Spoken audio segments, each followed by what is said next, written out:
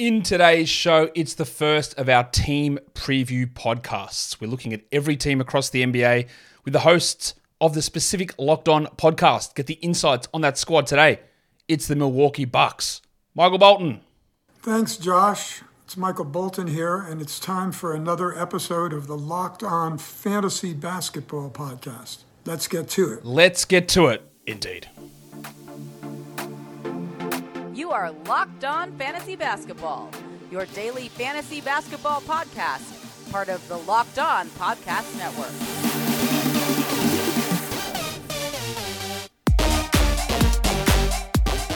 Hello and welcome to the Locked On Fantasy Basketball podcast, brought to you by Basketball Monster. My name is Josh Lloyd and I am the lead fantasy analyst at basketballmonster.com. You can find me on Twitter, as always, at redrock_bball, on TikTok, at redrock_bball, and on Instagram, at Locked On Fantasy Basketball. Today's episode is brought to you by FanDuel Sportsbook, official sportsbook of Locked On. Make every moment more. Visit fanduel.com/LockedOn today to get started. Thank you also for making Locked On Fantasy Basketball your first listen every day. We are free and we are available on all platforms. So, we're not going to be talking specific fantasy values of guys today. We do another team preview where it's just me banging out ADPs and ranks and sleepers and busts and all that sort of stuff. Dynasty guys to look at. We are looking here. Again, what we do on this show is from the draft onwards, it's about building a base of information. So we're just ramping stuff up as we get to the start of the season. There's no point doing a mock draft for this year right now. Right, we're going to ramp. It will come. Don't worry. We're going to ramp into it. We get a base of knowledge. We look at stat correlations. We look at year-to-year correlations. We look at pairings. We look at injury updates. We look at summer league stuff. We move into these team preview things. So we've got stuff in our head, and then we roll through into ADPs. We roll through into ranks. We roll through into breakouts and sleepers and mock drafts, and it all crescendos up through the middle to end of August, through September into October when the NBA season starts. That is how it all is going to go. So, what we are going to do over the next couple of weeks, there'll be other shows sprinkled in as well, but we're going to be banging out the 30 teams over the next 3 weeks, and I am going to be joined, of course. First one we're talking is Milwaukee Bucks by a man who's just down the road from me. It's Kane Pittman, the host of the Locked On Bucks podcast. Kane, welcome back to the show. Well, it's always an absolute pleasure, particularly for a man that had some gifts for me the other day. I owe you. Yes. And it's a pleasure to be on this show. Yes, Kane finally got himself a box of Built Bars that I had sitting here for like a year that I'd got, whenever I got my boxes of Built Bars, and I said, I'll get you some, don't worry, Kane. And then we just hadn't caught up. We're going to catch up, we'll catch up. And it just never happened, but it did last week, so Kane got his box of Built Bars, expired, but they were still there, and I know Built Bar's not even sponsoring today's show, but there you go, free little plug for the old legends over at Built Bar for all of their service over the last couple of years. So, Kane, we're going to talk, obviously, about the Milwaukee Bucks here and their season. We chatted about this the other night. The Bucks, generally, in these shows, they're a pretty boring team to take a look at. I'm not sure they're quite as boring this season. There are a few things that we do need to get into, so we'll get into them right now. We'll start off by looking at the changes on the roster, the comings and the goings. So arriving Malik Beasley, Robin Lopez, and then in the draft it was Andre Jackson Jr. and Chris Livingston, and then Amari Moore's on a two-way. They do lose Joe Ingles and Javon Carter, the two guys who basically functioned as point guards in the second unit. Myers Leonard, Goran Dragic, another guy who had moments of being the point guard in the second unit, and Wes Matthews headed over to Atlanta. So when I say that there are more interesting things to talk about with this team, that's one of them. We are going to get into that a little bit later on in terms of, I'm just going to check, maybe we aren't going to get into it. No, we're not going to get into it, so we'll get into it now. What's going on at backup point guard on this team? They lose Carter, they lose Ingles, they don't bring back Dragic at this point. How are they going to run things? Do they have that much faith in Andre Jackson? Is it going to be a lot of staggering of Giannis, Drew, even Middleton, I guess? It's going to be interesting. I saw you tweet about this the other day, so I had a feeling that we were going to talk about it. And we've had multiple shows already on Locked On Bucks asking the same question. We've been looking at potential trades because certainly over the last few months, by all reports, the Bucks have been active in at least assessing the trade market, and maybe they are a guard short in terms of ball handling now. So do they bring someone in through the season?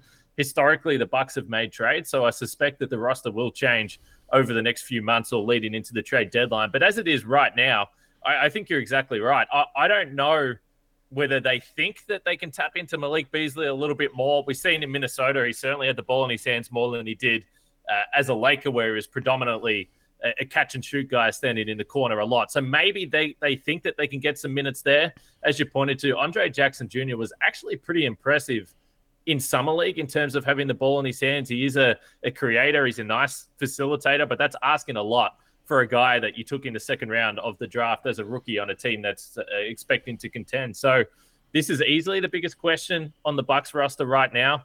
Who is going to have those minutes? And the other thing that's unknown is Adrian Griffin. How is he going to run the offense, and how is he going to stagger these lineups as well? So to me, the answer right now is they don't have a backup point guard on the roster. So it is a big curiosity.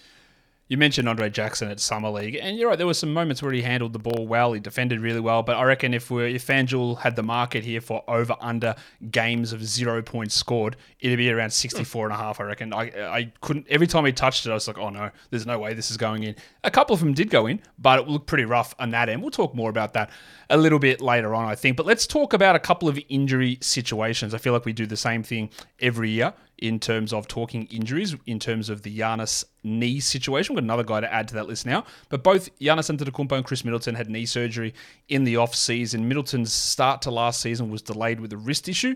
Came back a little bit later than expected. Then the knees bothered him all year, and then he had another surgery on it. So we'll start with Giannis. Had that cleanup surgery, which, it's never a good thing to have surgery, but we've been talking 3 or 4 years about this knee problem that's never going away for Giannis. So we're going to be in more of the same in terms of your games off and never hitting 70 games or anything like that. We know all that, but how did you think that the knee, which was a problem at times, how did it impact his actual on-court performance? Well, it's interesting because additionally to the knee, he also had a hand problem that was hampering him right through the back end of the season. So it was actually a little bit surprising. We kind of just expected that we would see some sort of report or some sort of notification that Giannis had a procedure on his hand. Instead, it was the knee.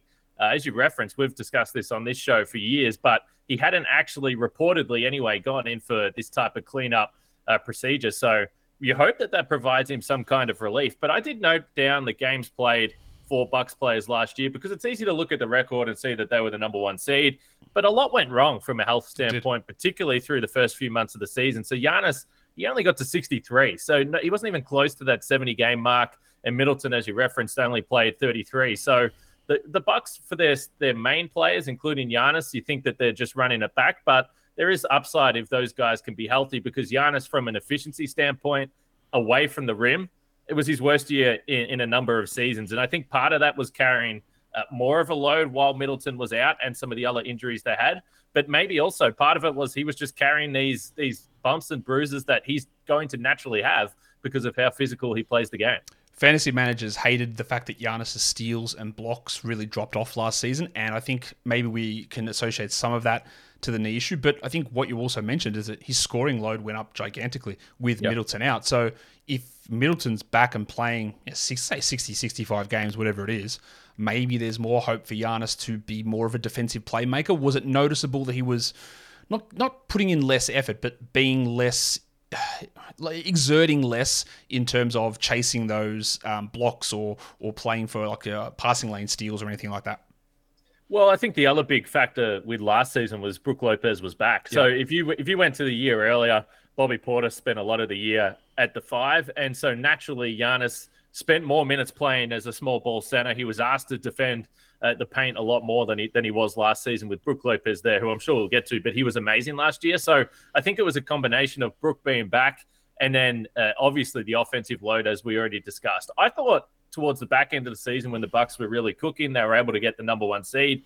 That was my main argument for why Giannis could be in the MVP discussion or why he should have probably got more consideration, because I do think that some of the efficiency stuff and just the overall record of the Bucks masked how big his season was last year. If you're just looking at the box score and just looking at the numbers, I thought he was enormous.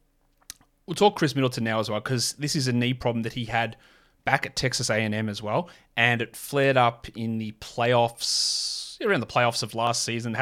He had an issue there, had the wrist surgery as well in the off season, and now another knee problem which limited him to really low minutes when he did play and limited games. We're sort of looking at another long-term management type thing here is what I fear with Middleton. Is that how you're viewing it? I think so, but this is kind of obviously something we see across the league anyway. For the Bucks, I think as long as their main players are going to be healthy, I still think they're going to be a top 2 or 3 team in the Eastern Conference. So they will just pick and choose. And I don't know what it means for Middleton in terms of back-to-backs, but if you are talking about it from a fantasy point of view, I have some concern about his availability playing, the 4 and 5 nights or whatever it may be, back-to-back games. But I don't really buy into the wider idea, and there's a lot of fear about this from Bucks fans. I don't really buy into the idea that he's all of a sudden an injury-prone guy. The original knee injury from the 2022 playoffs came slipping on a wet spot. It was unlucky. And his other major injury earlier in his career, the hamstring tendon surgery that he had, was also on a wet spot. So, of course, there is concern that maybe there is some physical decline that is starting to happen. But I also think he's been unlucky with a couple of these incidents, and you hope that now, after a smaller load last year during the regular season and now an extended offseason, maybe he does come back fresh, because he went through a period with long playoff runs, straight to the Olympics with Team USA as well. So he's taken major minutes and major games over the last few years. Chris Middleton will now be known as the wet spot legend. Kane, have you been referred to as a wet spot legend in your time? No, but even if I had, I wouldn't admit it. That's for damn sure. Fair enough.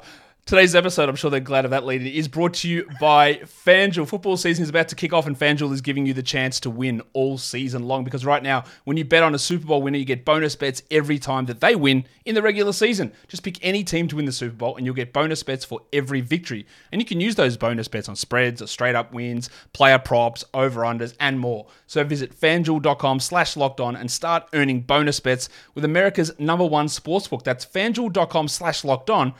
Hey, go sign up, place your bets. Football's here. We had the Hall of Fame game. It was dreadful, but it was there. Preseason's going. You can go to FanDuel, get your bonus bets. It is all ready to go. All right, we have talked injuries. Now we're going to talk. What are we going to talk now? We're going to look at Kane Pittman's projected starting 5. Shocker, it is the exact same one they ran out last season. Drew Holiday, Grayson Allen, Chris Middleton, Giannis, Brook Lopez. Any chance you reckon that Malik Beasley might kick Grayson Allen out of there? Yeah, Grayson Allen is clearly the big question mark here. I'm basically looking at last year, 72 games, he had 70 starts, and he had a pretty damn good season. He shot over 40% from 3 on high volume. So he's definitely someone who naturally, as we all suspect, is a scapegoat for reasons why the Bucks have problems, and he's easy to pick on. And defensively, he's not a star defensive player, but I've never thought it was through lack of effort. Sometimes it's a little bit of lack of size if he's asked to defend up. So I think that's problematic for Grayson Allen on that end of the floor. But I think it will be a question mark of Malik Beasley. Is he someone that can have the ball in his hands a little bit more in different lineups? Does it make more sense for him to come off the bench? And then if you're talking to Bucks fans, Marjon Beauchamp, who we might discuss, but he is the one that Bucks fans in an ideal world can come into this starting lineup, particularly for defensive flexibility and maybe just a bit of defensive chaos as well. And that would mean that the Bucks have got some significant upside out of him. But I think at the moment, as it currently stands, this would be the starting 5. But Justin Garcia, my co-host on Locked On Bucks, a very regular co-host on Locked On Bucks, has made the point that he doesn't think the starting 2-guard on the Bucks roster come playoff time is with Milwaukee right now. And I tend to feel that that might be the case. Very, very, very cryptic and very interesting, Kane. But that does bring us to Marjon Beauchamp, because we talk about projecting out a rotation, a 10-man rotation for most regular nights in the regular season. So Beasley's there, Beauchamp's there, Connaughton's there, Jay Crowder's there, Bobby Portis is there. It's really hard to have too much of an argument with that. The person that people will have questions about is Beauchamp, who, I'll be honest with you, Kane, I thought he looked pretty bad at Summer League. I thought the offense just didn't come along where it needed to be. The shot wasn't there. I didn't feel super confident with the ball in his hands. Defensively, I think he's okay, but I also don't think that with the level of offensive ineptitude's the wrong word. He had some okay moments, because he's not Matisse Thybulle offensively, but he's also nowhere near Matisse Thybulle defensively. Mm-hmm. So I had real concerns about the fact that as a second-year guy who's now been a pro for 2 years, because he came from G League Ignite, he just looked like someone. He just looked like anybody out there. He didn't really shine on a team that had no one else taking the ball. It wasn't like he was playing on Houston with 4 top 5 draft picks on the squad, right? It was him who should have been the guy really turning it up, and he didn't. To me, I was just pretty disappointed with it. I think, and this is certainly looking at the optimistic view of things, but watching that Bucks Summer League team, it was bad. The lineups that they had out there, just made no sense. And a lot of the times they had zero shooting on the floor. Now, Marjan Beauchamp has actually been a willing shooter. He certainly wasn't as shy as what I thought he might have been last year in his rookie season. And he still shot 33.7%, but he would have nights where he was 4 for 5 from 3. And then he'd go a couple of nights where he'd miss 10 in a row, and that's fine. He's a little bit of a streaky shooter at this point in time. But I do wonder if you want to be optimistic about it, and this might count for Andre Jackson Jr. as well. Those guys don't project right now to be stars. They might not even project to be starters, but are they guys that can get to another level and be more suited when they are playing alongside the better players in rosters and lineups that simply make a little bit more sense? So I agree with you. There was quarters where Beauchamp looked offensively like he was able to take over games, but then he also had 6 quarters of Summer League basketball where he didn't score a point. And for a second-year guy as a first rounder, you definitely were left wanting more, but I think that maybe the Summer League squad didn't help him.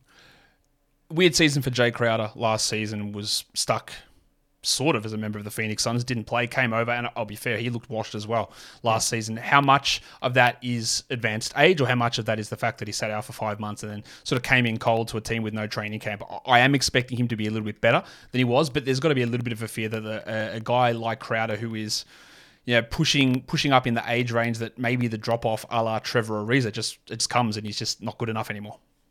So I think that there was definitely some concern heading into the offseason about whether there was going to be a market for Jay Crowder, because he was coming off that $10 million deal. And if there was a team out there that believed that he was going to be able to contribute to a starting level caliber on a playoff team again, then the Bucks wouldn't have been able to bring him back, and that would have left them severely short in that sort of wing position. So I think it was good business to bring him back. I think it makes sense. They gave up 5 second rounders, so you may as well actually have an extended look at him. But it's one of the unknowns. We've seen it a little bit more in recent seasons where guys will come, and Jay Crowder was certainly one of them. And he goes, I'm coming into the team. I've been working out. I'm in perfect shape. I'm ready to go. And it just didn't really look like that. And I think it's hard to replicate what he's doing in personal workouts compared to being with the team. So again, a lot of these guys, you just have to try and take an optimistic view. But certainly the Bucks, when you look at the roster and where it's at, it looks like there's a major role for him. So if you're a Bucks fan, you've got to cross your fingers and hope that he's still that starting caliber player or rotation playoff player. Let's talk about some young players on this team. I'm looking at everyone who's aged under 23 at the moment. There's only 4 of them. There's Beauchamp. It is a small list.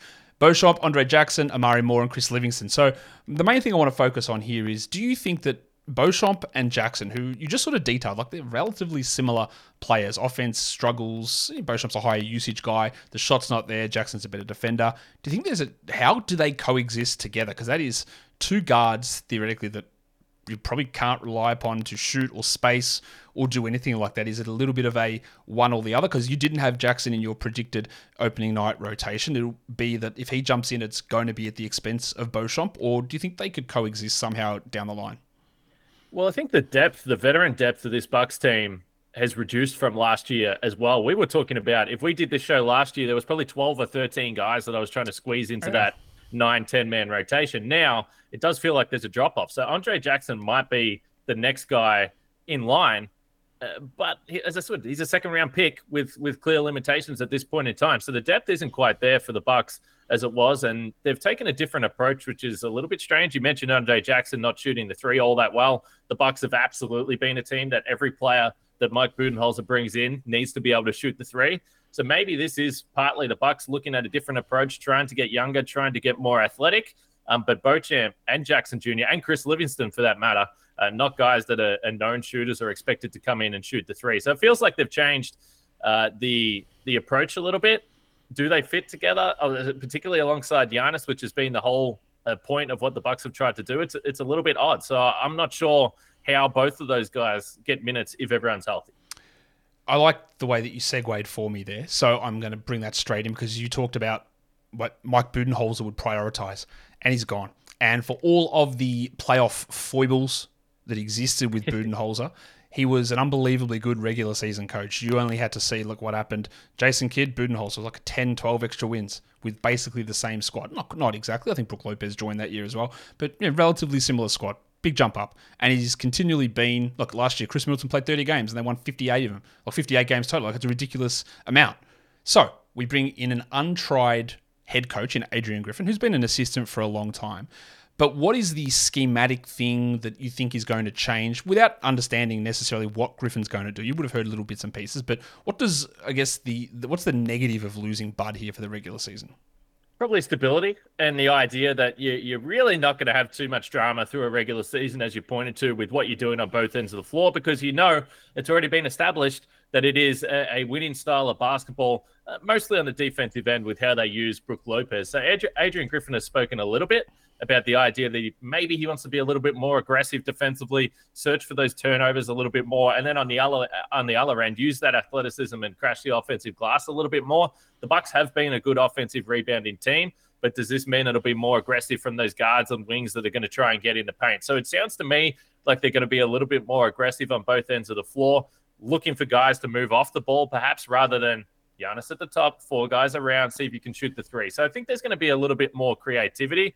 He does come from the Nick Nurse system, which didn't always work. And one thing that we continue to point out defensively for the Raptors is they gave up an absolute ton of corner threes historically over the years as well. The Bucks have not done that. They have not given up those corner threes. So I think there's going to be changes. And the one thing that I am fascinated by, if the Bucks do have some growing pains, which feels like it might be the case with a new coach, that's totally fine. But how do the Bucks handle that? Because there's been zero drama and it has been so stable for the last 5 seasons. Yeah, they just play through anything. Someone gets hurt, someone else jumps in, they just execute the system. And like we haven't spoken much about it, but we'll talk about him now, Brook Lopez, the way that the scheme fit him so perfectly. And yeah, he was able to put together his best season in 5 years pretty easily, coming off back surgery. But if that system changes at all and defense makes decisions to give up corner threes more, to do other things defensively, how does that impact his role? Because everything, I won't say it was centered around him, but it was. Like defensively, it was,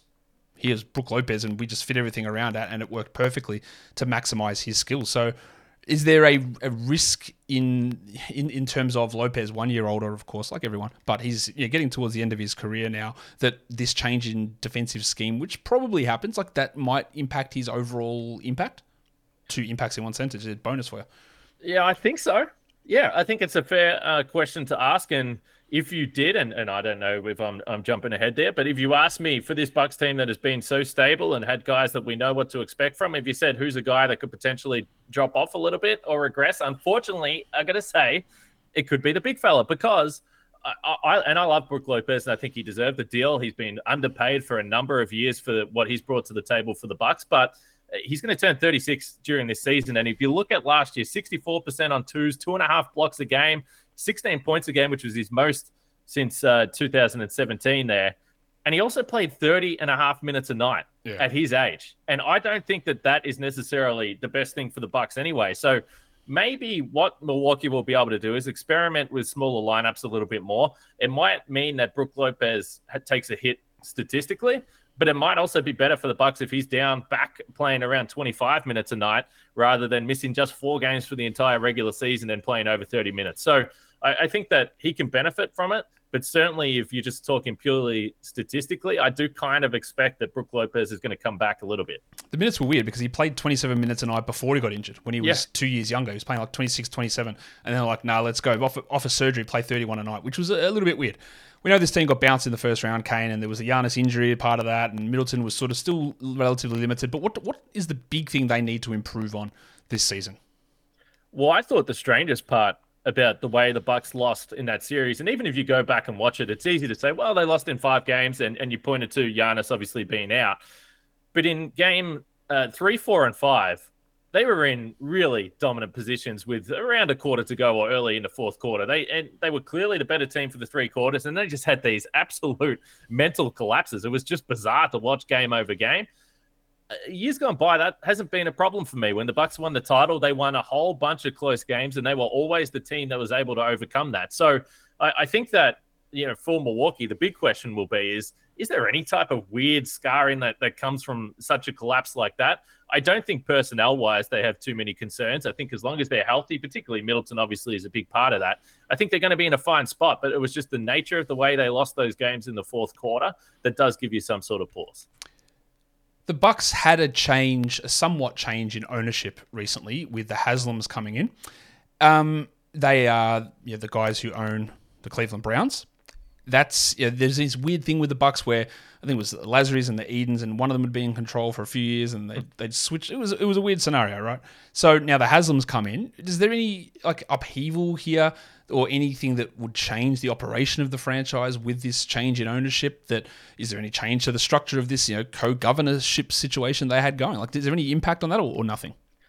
I don't think so, but I certainly understand why Bucks fans would have some concern because, again, I think I've said stability about 15 times on this podcast, but it just has been so stable. So the big question, if you're a Milwaukee fan, is are they just going to keep spending money? And we know the Bucks now are in the luxury tax. You've still got Giannis for another 2 years under contract. He could sign an extension this summer, but I don't see personally why he would do that. I think that's more going to be a conversation for next year. And probably if you want to extend Giannis long-term, which they're going to have to invest some cash and continue to ensure that this team is winning. That's when it's going to be a question mark when you have an ownership change. Are they still willing to spend the money? Are they willing to be in the luxury tax year on year on year? Beforehand, they were certainly vocal, the ownership group, saying that they were going to be. But that's the biggest question. Are the Bucks going to keep spending money in a small market to try and win another title with Giannis? And that's what you do have reason to be concerned from. But this season, they did it. So that's something to at least feel positive about. Who's a breakout candidate on this team? I think it really it has to be Beauchamp. Really, I don't really know who else would fit that category. It has to be. And again, are there going to be major minutes for him there? He actually did play. He did big minutes before the All-Star break, and then when the Bucks started to win games, they got healthy again. He got squeezed out a little bit, and I think part of that was maybe he was starting to fatigue a little bit. He was becoming a little bit more inconsistent by the time he got to the middle of January around that time. So another off-season for him. But unless you're really, really feeling optimistic about Andre Jackson Jr., which, by the way, our good mate Sam Vecini is, yep. I think it has to be Marjon Beauchamp, because also I just think that there is going to be opportunities for him to play real rotation minutes. As we discussed, the depth might have dropped off a little bit. So you already talked about a regression candidate in Brook Lopez, so we don't need to hover on that one. But what about a most likely player to be traded? Who do you think would be... Obviously, there's quite a few of these random, like Connaughtons and Crowders, or even the young guys. Who do you think is the most likely to be shipped off when they do get that starting shooting guard of the future? Or present? Well, I think Milwaukee, particularly if they are looking at guys like Colin Sexton, has just been mentioned a lot in terms of, yes. Could the Bucks get involved in Colin Sexton? So to do that, you're probably going to have a couple of those players you mentioned to get to the salary level. So Grayson Allen would be the prime candidate.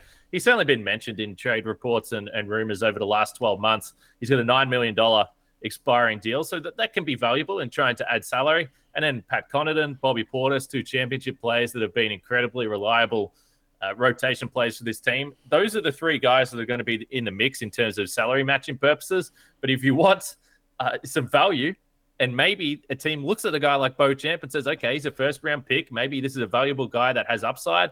Or can we say the 2029 first-round pick as well, which is the only one they've got to trade? But You're looking at those guys. I'll say Grayson Allen just because there's been a lot of smoke around that over the last sort of year. Yeah, that makes a lot of sense. Let's move into some season win projections. Last year, they were 58-24, 4th best net rating in the NBA, plus 4.4. They won 58 games, as I said. FanDuel Sportsbook has their line set at 53.5. Kane, you've gone 55 wins. I went with 54 wins, so I reckon that's going to be a pretty common theme where I come under the guest host's prediction. So we're expecting a little bit of a drop-off, even though, again, we're not coming into the season expecting that Chris Middleton is going to play 33 games only. So is it just the new coach factor the big thing for you there? Yeah, I think variance. I think there'll be, in terms of their consistency, maybe on both ends of the floor, but I think it'll take some time. And I do think that there will just be more experimentation in general. So that might provide some different results to what we've come to expect in the past. But overall, we've both still got them on the over, Josh. It's very close. Then I don't think I feel like I'm going too far out on a limb here with 55 wins. No, look, they won 58. Like that's the over-under set 4.5 under where they were last season. So that is a decent enough drop-off. And we've gone down a little bit from there. We're still going over, which is fine. Now, that's the serious part of the show. We're going to play a little. We're going to play a little bit of a game, Kane. It's fun time now because you've seen all these grids take the world by storm: immaculate grid and crossover grid and hoop grid. So we're going to do something. I had to come up with a stupid name for it, so I'm going to call it the gritty because that's the closest I'm going to get to ever dropping a gritty as a old white man. So we obviously can't do rarity scores because only you're playing. That's it. You're the only person playing. But I've got a system here in order to rank the guys that you choose for these crossovers in terms of the fewest amount of games played for either of the teams. So, for example, when you look at the Bucks and Wolves there, if you get someone who played like only one game for either the Wolves or for the Bucks, that's the lowest score you can get. And if the player you chose was the highest games played, like the most, I remember this guy playing so many games for both teams, then you get a high score. Does that make sense? So we're looking for the guys who, the better score you get will be for players who played fewer games for either team. It doesn't have to be, they could have played 700 games for one team and one game for the other, but to get that crossover of that one game, that's the key factor there. We understand where we're at with this? I think so. And then obviously the last one is they've averaged 8 rebounds a game in a season playing for the Milwaukee Bucks. That's that last grid. So it's Milwaukee and Minnesota, Milwaukee, Cleveland, Milwaukee, New Orleans, Milwaukee and the Warriors, and Milwaukee and the Nets. So where do you want to start? What's come through your head here at the moment of what you want to do? I've got a few names that have come to mind, and I'm already a little concerned with a couple of the names I'm going to go to, whether they are actually not even accurate, which would be like kind of embarrassing. But let's go Bucks and Warriors, Gary Payton. Bucks and Warriors, Gary Payton. Okay, young mitten. That is a good one. I'm just going to look down the list here to see where he is on my list, because I do have the list in front of me. And this is not working as well as I would have liked to it. No. Yeah, no, there he is. There he is. Gary Payton. That's actually a pretty good score, Kane. I am going to, as I try and run all of this here myself, let's get the numbers up. All right, Gary Payton. Let's just put Payton on the thing.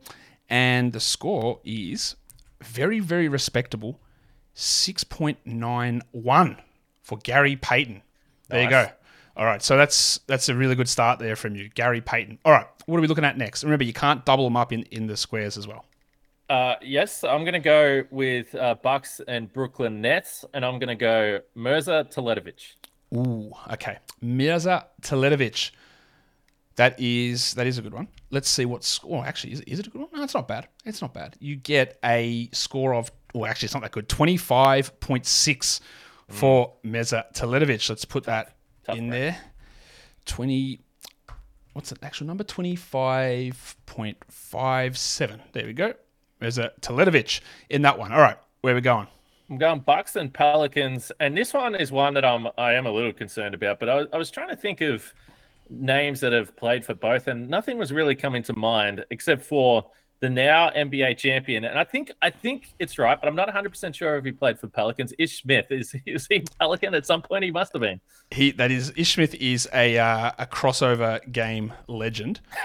Ish Smith I hope he played for the Pelicans. He did play for the Pelicans. In fact, it's actually a really good score, 7.81 for Ish Smith, because he played just 27 games for the Pelicans and 17 for the Bucks. Nice. So that's or 16 for the Bucks. Sorry. So you get a nice little 7.81 score there. So far you're going pretty well. Okay, let's go Bucks and Cavs, and this is another one that I'm not 100% certain of, but if it's accurate, it's going to be an absolute beauty. All right, I'm going with Mamadi Diakite. Did he play for the Cavs? I think so. Mamadi Diakite. That is wow. Okay, that is a very, very good pull. He did play for the Cavs. Diakite has played 22 games for Cleveland and 14 for Milwaukee. That gives you a score of 5.75. Nice. Really looking good there. All right, so we've got 2 to go. Where are we going to attack now? We'll go the 8 rebounds per game. And this, again, I'm just trying to think of random players that did not play too many games. And there's a few names coming to my mind, but this is 8 rebounds per game over a season. Yes. Let me try... this is tough because I don't know whether... Let me just throw a random one at the wall. What about the big vanilla gorilla? Joel Prisbilla. Oh, unfortunately, Kane, I have to tell you that Joel Prisbilla did not average 8 rebounds per game for the Milwaukee Bucks. That is unfortunate for you. There were 28 players who have done that. The player who's played the most games for the Bucks, who averaged that, was Giannis. The player who played the fewest games for the Bucks. Tell me if you've ever heard of this guy, the big fella Fred Hetzel. No. Yeah, me either. 53 games for big Fred Hetzel, and he did average 8 rebounds per game in one season. So we X that one out. That's unfortunate for you. Last one, we've got the Timberwolves and the Bucks. What are we going with here? Not sure. This is a very tough one. I'm honestly struggling for a single name. Now there must have obviously been a fair few players that have gone through, but I'm just really battling. I've got a name that is a very, very prominent player, and he played a whole shit ton of games for both teams, so I can't go with that. He's a point guard, a very, very, very popular player for both teams, so I don't want to go there. But I honestly can't think of anyone else. Okay. And I know that's going to be embarrassing to listen back because there'll be some names that I probably should have gone with, but I honestly can't think of anyone except for Sam Cassell, and that's okay. Well, that is correct. Obviously, Sam Cassell gives you a score of, unfortunately, Kane, I have to take it 72.02 because Cassell played 313 games for Milwaukee and 140 for Minnesota. Let me give you a couple of names you missed out on here that I think you'll be kicking yourself over. Bryn Forbes, ring a bell? Yeah, Forbesy. Jeff Teague. Yep. Oh, yeah, of course. Jeffy Teague. Shabazz Muhammad. Yep, classic. Miroslav Radulica. Yep, classic. How about the big fella Moose, Greg Monroe? Yeah, the Moose. He short stint there with the Timberwolves. Yeah, so I wonder if Moose was actually an 8 rebounder for the Bucks as well, was he? Let me go and have a look at that list to say whether I think he was. Greg, yes, he was actually. Yeah, he was. So there you go. That is the first crack at the gritty for us. You did okay. Ken. I don't know why that screen is. I've put the wrong screen up on there for you. I should put the final score up. I hadn't been putting it up. There you go. There's your final numbers for all of those players. This is just a production error that I didn't get that across on the screen earlier. But there you go. What, you didn't get Pau Gasol? What am I doing? They were having some real technical difficulties here. That wasn't Pau Gasol. It was Sam Cassell. What am I doing? All right. We'll be better for the next one. That's okay. No one really cares about the Bucks that much, Kane, so you'll be all right. There we go. So Cassell, Diakite, Smith, Payton, Teletovic. I got Cassell down the bottom one. That's what screwed me up. Anyway. We get it. We're fine. I've got to, you know what? I have to put it back in because I need to tally the scores to tell you how much worse than everyone else you are. Who did you have for that one? You had... Wrong. You had... Brisbilla. Oh, that's right. You triple X that one, didn't you? All right, there you go, as we figure shit out on the fly. All right, Kane, that's it. We're done. Tell everyone what's coming up over at Locked On Bucks. Plenty. National team duties for FIBA World Cup coming up. There's going to be a few Bucks involved, so we'll have some different guests, particularly keeping an eye on Team Greece, even though Giannis might not be there. So FIBA World Cup fun. Let's be honest, it's August, and we're all desperate for some basketball to watch. We are. That's coming up soon, and you'll be checking out Locked On Bucks. You'll be here with me. Kane, thank you again for coming on and chatting with the Bucks with me. Always a pleasure, mate. And that'll do it for me today. Outside of that little stuff up with those numbers on the gritty, we'll be better for tomorrow's one, don't worry. We've got more team preview shows coming. We've got the Jazz, the Magic, the Pelicans. They're all coming on deck really, really soon, guys. Follow this podcast on Apple Podcasts, Google Podcasts, Stitcher, Spotify, and on the Odyssey app. And here on YouTube, thumb it up. And leave your comments down below. Guys, we are done here. Thank you so much for listening, everyone. See ya.